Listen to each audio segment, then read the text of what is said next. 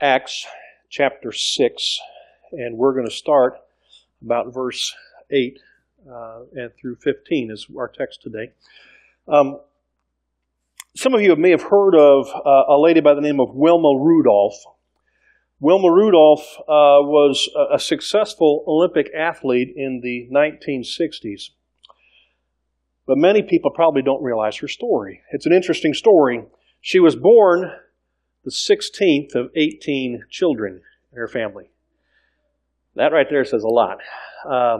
Quite a large family. And, she's one of the younger ones. And it was a very poor family in the middle of Tennessee. She was very tiny when she was born. She only weighed 4 pounds and 1 ounce. At the age of 4 years old, she contracted polio and she lost the use of her left leg. The battle with polio left her weakened, and she immediately developed chronic pneumonia and scarlet fever. All that at the age of 4. I mean, it's unreal. But she survived, and even though she survived those deadly diseases, she spent a lot of her childhood crippled. It was only through years of therapy, which her mother carried her to on 1 day a week when she was off from work, and the determination that Wilma had of her own to regain the use of her left leg. She went on, as she grew older as a teenager, to play in high school, played basketball, and she set the single-season record for the most points scored, 803 points in 25 games. Pretty impressive. In 1960, Wilma, she represented the United States in the Olympics, in which it was held in Rome, Italy at that time, and she won 3 gold medals in the 3 events which she competed in.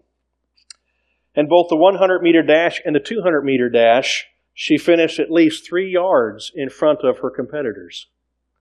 Matter of fact, she tied the world record in the 100-meter dash, and she set a new Olympic record in the 200-meter dash. And in the 400-meter relay, as her team was lagging behind, she was able to catch up and win the gold for her team. Now, we think about the circumstances of Wilma Rudolph's life, and we think there's no way she could have done that. From that childhood of weakness, disease, to where she stood above and beyond everybody else. Webster defines circumstances as a fact or event accompanying another. In other words, conditions that are affecting a person. Somebody once said it is not the circumstances that matters, it's your reaction to the circumstances that matter. And I believe in Wilma Rudolph's case that is true. It wasn't the circumstances of her life that took her down. It was what she did with those circumstances and the determination to do something beyond. And as Christians, I don't think we are exempt from circumstances every day. I mean, every day we face and we live and we'll face circumstances that are unpleasant, that are challenging, that seem, formidable against us. Circumstances that cause us to put on our faith in action and cause us to draw close to God and leading of His Holy Spirit. 2 anonymous quotes speak this about circumstances. If circumstances find us in God, we shall find God in all circumstances. And here's another one. Don't look to God through your circumstances. Look at your circumstances through God. Sometimes we can think we can't do anything because of who I am or what I've got or what I don't have or my inabilities. But these circumstances of life, they do not define us. We define them. And as Christians, we have to understand that we have something greater in us, and it's the Spirit of God who moves us and motivates us to do things beyond what our circumstances will allow us. So living a life above and beyond the circumstances is what I want to talk about today, coming out of the book of Acts, chapter 6. Chuck Swindoll makes a statement about circumstances in a book, Laugh Again, that gave me a title for my message there. He talks about people who ask, under circumstances, how could I be anything but grim? To which he replies, what are you doing under the circumstances? Well, correct me if I'm wrong, but if Christians live a life that are to be above the circumstances, then it doesn't matter what those circumstances are that we encounter. So I want to present you with some important lessons about living a life above circumstance. The first thing is this, and it's found here in this passage of Scripture. We need to use what God gives us to serve Him. Look at Acts chapter 6, verse 8. Now Stephen, a man full of God's grace and power, performed great wonders and signs among the people. You see, he was full of grace, God's grace and His power, and as a result of that, he was able to do these wonderful things. But it's not just Stephen. Look what Peter tells us in 1 Peter chapter 4, verses 10 and 11. He says, "As each one has received a special gift, employ it in serving one another as good stewards of the manifold grace of God. Whoever speaks is to do it as one who is speaking the utterances of God. Whoever serves is to do it as one who is serving by the strength which God supplies, so that in all things God may be glorified through Him, through Jesus Christ, to whom belongs the glory and the dominion forever and ever." Amen?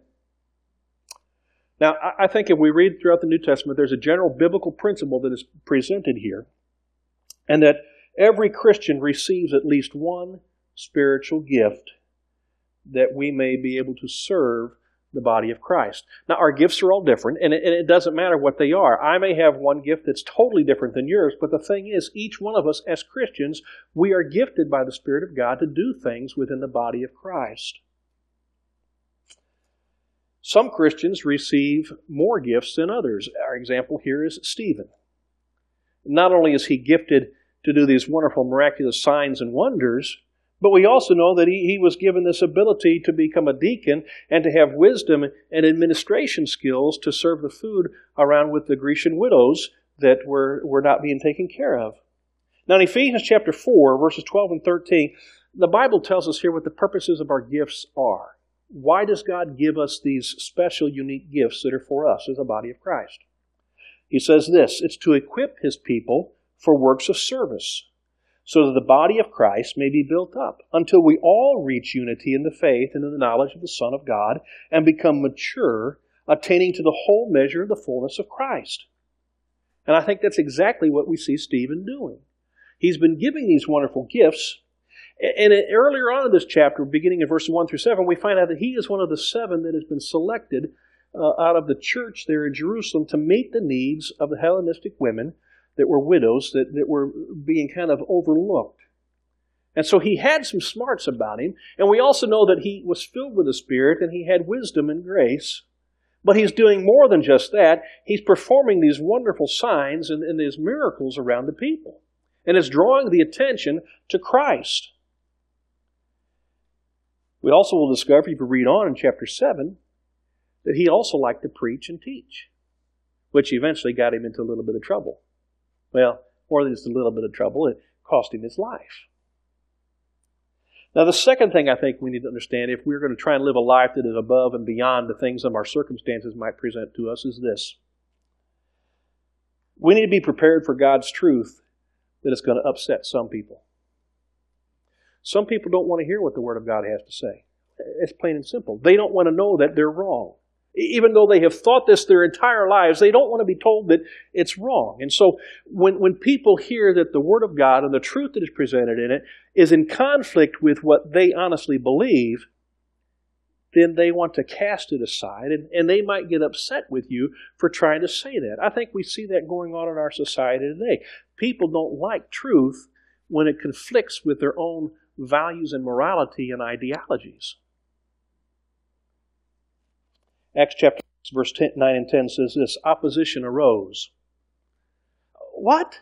We just saw that here in verse 8 that Stephen is doing these wonderful things. He's filled with the grace and the power of the Spirit of God, and he's performing miracles and signs and wonders, and it's an amazing thing that's going on. But then all of a sudden, as a result of what he's doing, opposition rises up.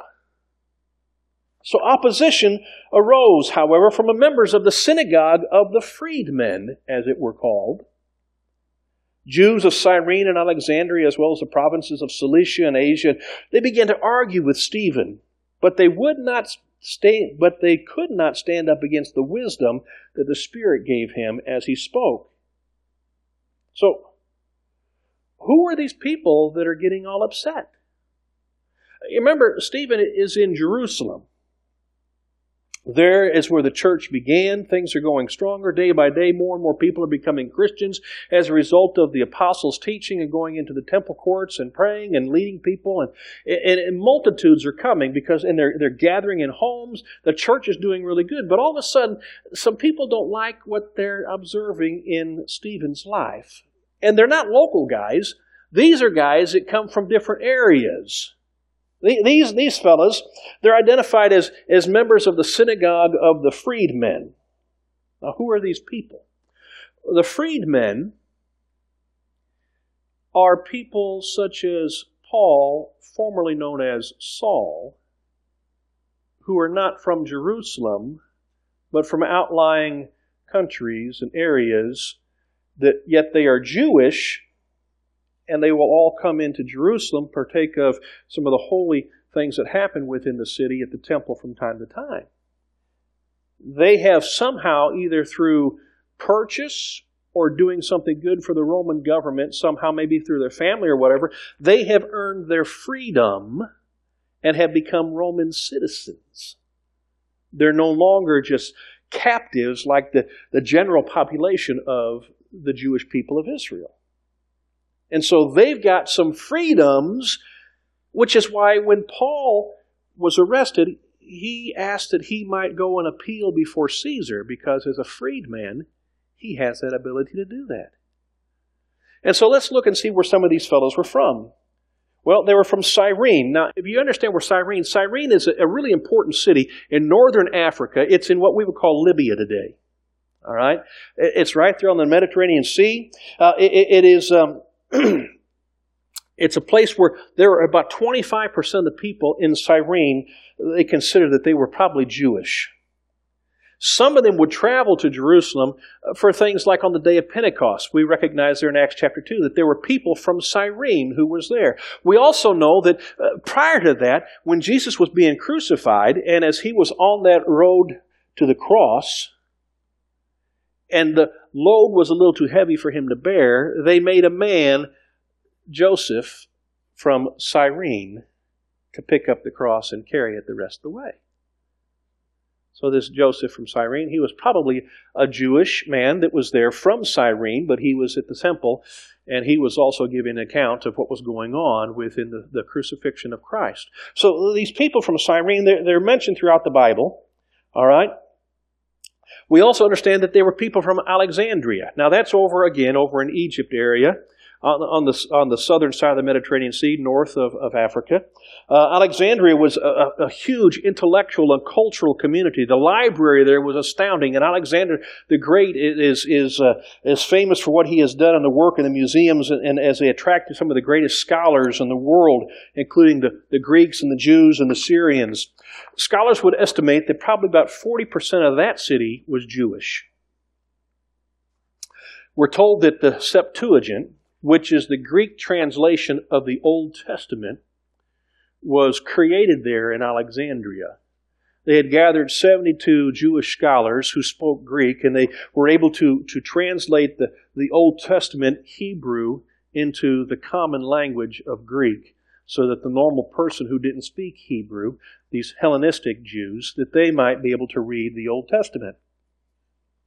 It's the southeastern, and then we look at it's Cilicia. Now, Cilicia is the southeastern part of Turkey, around on the east and the north side of the Mediterranean Sea. So if you were in Israel, you'd go up north to Turkey, but yet it's kind of in the fold there, and it's a region. It's not a city. Cilicia is an area. Matter of fact, the capital of Cilicia was a city called Tarsus, which is where we get Saul. From Tarsus. He was one of the freedmen from Tarsus of Cilicia, and he came down to Jerusalem. And was a Pharisee down here in Jerusalem now. So we look back at some of these places, and we also see that there was another place of Asia, as I mentioned. That's the northwestern section of our modern-day Turkey. A lot of times it's referred to as Asia Minor. The 7 churches in the book of Revelation are written to these cities up there in this section of Asia, in Turkey. All right, so these people, they come in, And they were slaves at one point, or their family history had been slaves or servitude under the Roman government, but they have gotten their freedom somehow. They have received it from whatever way it is. And now as a result of that, these people are speaking out against what's going on with Stephen and his preaching and his miracles and his wonders. Now, you have to understand, when you come out of this slavery, some of these guys, they became teachers themselves. They became business managers. They became prominent people in society because of their freedom. And some of them probably thought they had to prove themselves to the other Jews and look better than others. And because of where they lived, it seemed like, if you look at your historical writings, some of the people outside of Jerusalem in that local Judean area, if you were Jewish, they were kind of persecuted a little bit more. Life was a little bit harder for them. And so when they would come into Jerusalem, these were the people who were very stoic about their faith, and they expected things to go just as written. And now they have uncovered a group of Jews who aren't being Jewish, but they're indicating that somebody else has come here, and they're preaching a different truth than what they want to hear, and so now they're going to strike out. So what has upset them is that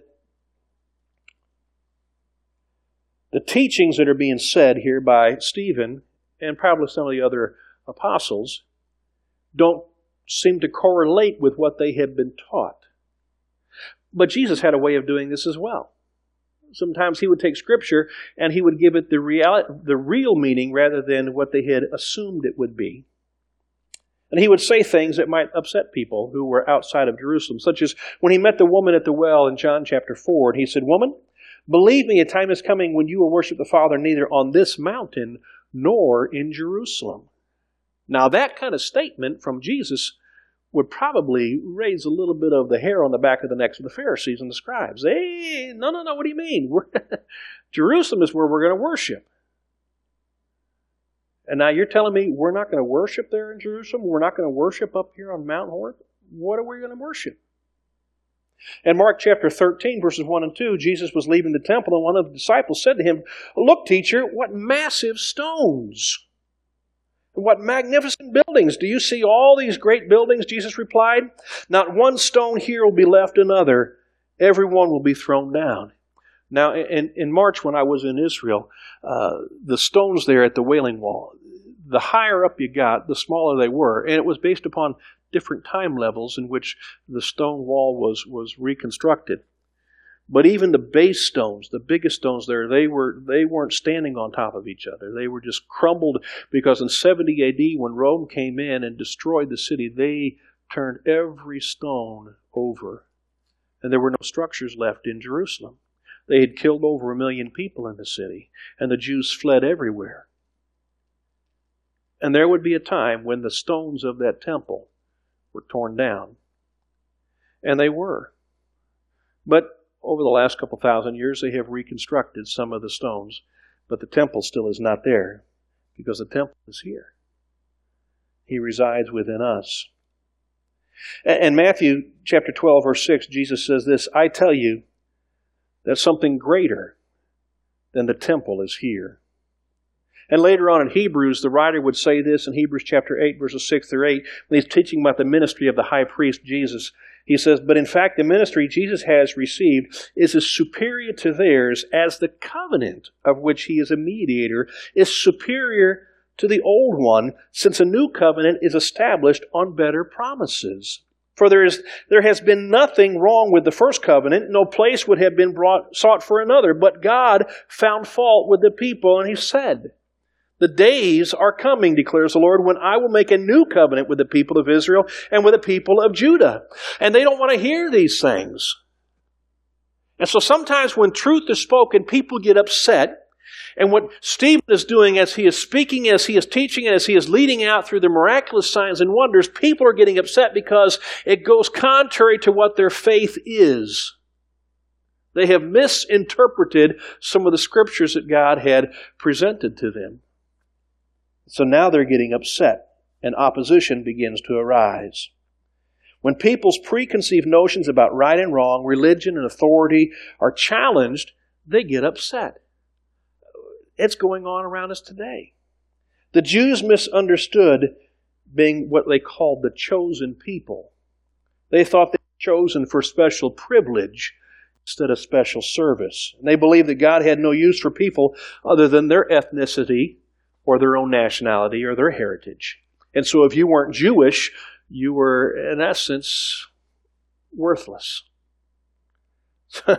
And some of the Jews still believe that even today. But that's a misgiving. Now, a worldwide gospel, as Stephen was preaching, would have been unacceptable. Matter of fact, it was so unacceptable that the Sanhedrin decides that they are going to eventually persecute the church and go after those people who are teaching those things. And if you believe it, then they would drag you before the court. They might throw you in jail. They might beat you. Eventually, they might even kill you. Because you cannot teach these things against the Old Testament Scriptures. In our society today, people get upset when what they want to believe is declared to be incompatible with the Word of God. Think about it. People want to believe that certain things in our world, because of their belief system, their feelings, their emotions, their understanding, should supersede what God's written Word is, and they want to say that this is acceptable when God clearly says that it's not acceptable. Years ago, Rick Warren wrote about an operating system. He referred to it as a very popular book. It was written back in the 1980s by a man by the name of Thomas Harris. The book was entitled, I'm Okay, You're Okay. I had to read it in college. Interesting book. But in this book, Harris says that there are 4 ways that we treat people. All right? Here are the 4 different ways. 1, I'm okay. Oh, no, I'm not okay, and you're not okay. We're both wrong.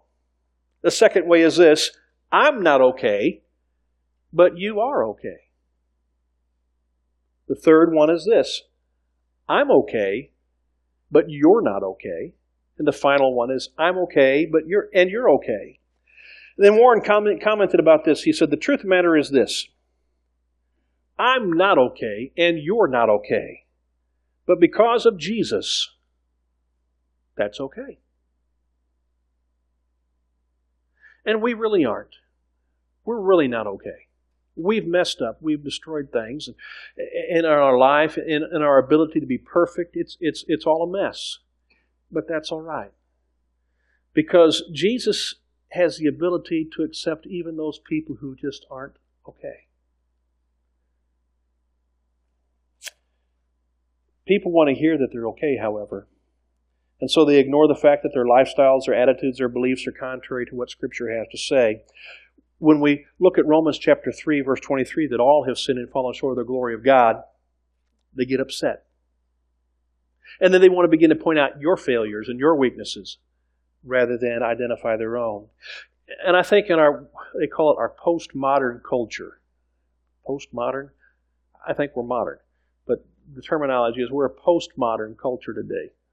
Why? Because we're beyond what's normal. I guess is what it comes down to. We have accepted this skewed view of tolerance. And everybody has to be okay. And the statements are indicative of that thing. And so they ask us, why can't you be more tolerant with us? You're just kind of bigoted. Do we hear that word bigoted a lot lately? You're hateful. You're intolerant. What do you mean when you say that one religion is not as good as another? Buddhists, Hindus, and Islamics, aren't we all going to the same place?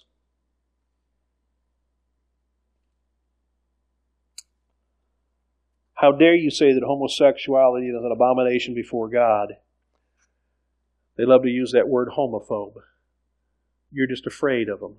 Well, that's not the truth. The truth is that God says there are certain standards for life. And when we try to go beyond those standards, or not even try to reach those standards, then we have fallen short. We have missed the mark. We're not living the way He intends us to live. Saw a t-shirt several years ago at Silver Dollar City. The people got all kinds of t-shirts, and on the front it said, I'm okay and you're okay. And on the back of it was a picture of Jesus on the cross, crucified. And it said with a caption then, why did this have to happen? If I'm okay and you're okay, why did he have to die on the cross? I thought, I like that t-shirt. But they weren't selling it there. It was just some guy was walking around with it. You know, if we're all okay and we're all going to get by because of our good looks and our charm and whatever we've got, then we don't need a cross crucified Savior.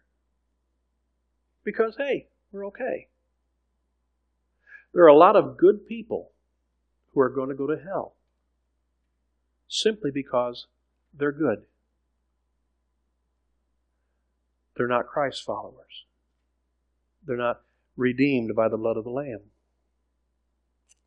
The third truth is this, I think, is when people are upset by the truth, they will do anything to hurt you. When they get upset about the truth, it doesn't matter what's going on. They lose control, and they will do anything just to get even, to get back at you, to hurt you, to stop it, to ignore whatever they're going to do. And this sometimes occurs even in our generation. I mean, you look what happens here in Acts chapter 6, verse 11 through 14. Then they secretly persuaded some men to say, we have heard Stephen speak blasphemous words against Moses and against God. And so they stirred up the people and the elders and the teachers of law, and they seized Stephen, and they brought him before the Sanhedrin, and they produced false witnesses who testified, this fellow never stopped speaking against the holy place and against the law. For we've heard him say that Jesus of Nazareth will destroy this place and change the customs Moses handed down to us. Rather than recognizing their own need to change, they go on the attack. They plot and they plan to enter into a conspiratorial relationship to get other people on board with them so they can get this one person with whom they're upset with to be silenced. They lied. But they did the same thing to Jesus, did they not? They operated in secret. They stirred up the leadership. They misrepresented what Stephen was saying, what he was trying to accomplish. And it happens in our world even today. Just watch the news. I mean, just because they don't believe in an individual or an idea or whatever, people will create all kinds of things, and everybody does it. You really don't know who to believe anymore. Because people are so sensitive about truth. But you know what? Sadly, it even happens in the church. We can call those people, church terrorists. They like to terrorize the church. They just stress it out and they create all kinds of problems. I mean, here's some of these characteristics. They're never happy about anything. There's always something about which they're complaining. They want things to go their way, even if it's unbiblical and harmful to the body of Christ. These type of people, they don't even fight fair. But they want to get it their way, don't they? They're snipers. They use the outside sources to cover up on gossip and downright lies and twisted logic and destroy anyone who teaches the scriptural truth that threatens their comfort zone. And they spread little things around. They claim that their only goal is to make the church better and to stop things that are harmful. And yet, those type of people tear things up. When people are offended by the truth, they will lie, they will cheat, they will steal, they'll throw temper tantrums. They will boycott things, both businesses, churches, whatever. And they'll be verbally and physically abusive and hostile. Both people of the world and supposedly good church members will also exhibit those tendencies in their behavior. That's because we don't like the truth shining a light on our dark deeds. We don't want to have to change our philosophies. The ultimate goal is total annihilation of the person or persons who would dare say anything that might offend them. Matter of fact, I think they behaved like their father the devil, as we're told here in John chapter 8. Jesus simply said to these people, He said, you belong to your father the devil. And you want to carry out your father's desires. He was a murderer from the beginning, not holding to the truth, for there is no truth in him. And when he lies, he speaks his native language, for he is a liar and the father of lies. Yet because I tell the truth, you do not believe me? Can any of you prove me guilty of sin? And if I'm telling the truth, why don't you believe me? Whoever belongs to God hears what God says. And the reason you do not hear is that you do not belong to God. Do you catch what he's saying? You know why you are lying? When I speak the truth, you don't like to hear it because it upsets you. And you attack me. But can you honestly find a fault in me? You show where I have done something wrong. You show where I have sinned. And we know that they were always trying to find ways to trap him, find ways to get him, twisted into saying something that they might be able to hold against him, and they could never do it. And they were searching for ways. They were asking him questions. We have those 2 greatest commandments that we had read earlier about, to love the Lord your God with all your heart, soul, mind, and strength, and to love your neighbor as yourself. Those 2 things, it was asked because they were trying to get him to sin. Tell us which is the greatest commandment. And he lays those 2 out before them, and they're like, oh, well, that failed. And so they secretly get together and they figure out ways and plotting and scheming to kill him. Because the truth will shed a light on their character. And so they want to silence it. And if silencing you silences it, so be it. Finally, if we're going to live above and beyond the circumstances that we have in life, then we need to allow the light of Jesus to shine through you. That's what we see in verse 15. And all who were sitting in the Sanhedrin looked intently at Stephen, and they saw that his face was like the face of an angel. Now, if you leave this morning thinking only one thing, this is what I want you to get. This last bit right here. All right? That if we're Christians, then our goal is to live a life that honors Jesus. If I'm going to be a Christian, and the terminology word Christian came about as a result of being Christ-like. If I'm going to be a Christian, then I need to live a life that honors Him. That when people see me, they think of the impact that Jesus has had on my life. And they think of Him. Now we see that happening here. I mean, the only way that we can honor Him is by letting our light shine. And if our light shines through us, that demonstrates that we spend a lot of time with Him. Matter of fact, when you go into the book of Exodus chapter 34, we see that Moses would go up and spend time on the mountain with God, and he would come down with the stone tablets. And in 34:29 through 30, it says this: when Moses came down from Mount Sinai with the 2 tablets of the covenant in his hand, he was not aware, did you catch that? He was not aware that his face was radiant because he had spoken with the Lord. When Aaron and all the Israelites saw Moses, his face was radiant, and they were afraid to come near him. There was something different about the countenance of Moses that the people recognized, and they were afraid of him. Now there is something, as Stephen is standing before the Sanhedrin, and they see something about his face, and they recognize there's something about the countenance of his face, that he has a face of an angel.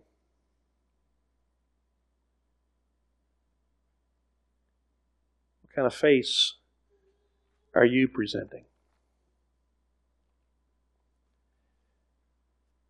Earlier in the book of Acts, chapter 4, when Peter and John and some of the other disciples were confronted by the Sanhedrin, and they were being judged and told not to preach or teach in the name of Jesus anymore. It said this, as they're standing there, they knew that these fellows were from Galilee.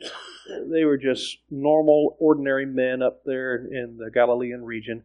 But it said they took note that these men had been with Jesus. There's something different about these guys. What makes them so unique? I know.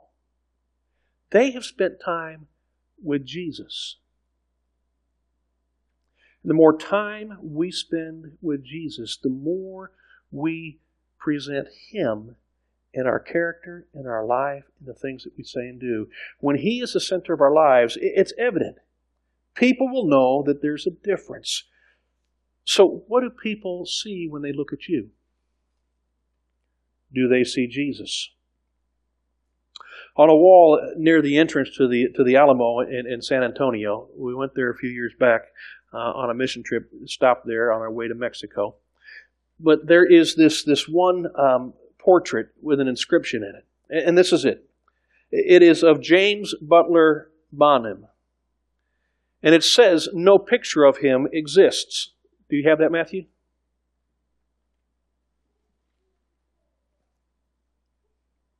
Can't tell. There it is. It says, no picture of him exists. This portrait is of his nephew, Major James Bonham, deceased, who greatly resembled his uncle.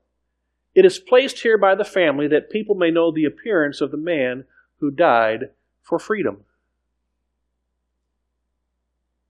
James Butler Bonham, there was no picture of him, but his nephew looked like him. And so the family says, let's put the nephew's picture there because he looked like him. And people will get an understanding of what he looked like. You've got to see him because he died here. He gave his life. And who is he? No literal portrait of Jesus exists either. But the likeness of the Son who makes us free can be seen in the lives of His true followers. When people see us, if we are living our life in His steps, they'll see Jesus in us. When we allow the light of Christ to shine through our lives, we can live above and beyond the circumstances that surround us. Helen Mallicote has written a poem about this very thing. She says, I was regretting the past and fearing the future. Suddenly, my Lord was speaking. My name is I Am, He paused. I waited. He continued. When you live in the past with its mistakes and regrets, it is hard. I am not there. My name was not I was.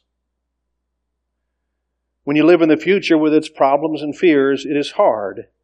I am not there. My name is not I will be. When you live in this moment, it is not hard. I am here. My name is I am. See, I don't think circumstances matter. Only Christ matters. And I believe that God will do for us what needs to be done at the appropriate time. We just need to stand firm in our faith and move forward to the purpose that He has called us to make a difference in the lives of other people. Philippians chapter 1 verse 6 says this, He who began a good work in you will carry it on to completion until the day of Christ Jesus. We just need to be faithful. And don't allow the circumstances of your life to dictate your day or your tomorrow or your future. Allow the Spirit of God to use you in whatever way possible to make a difference, not only in your life, but in the lives of others. We're going to have our invitation for you.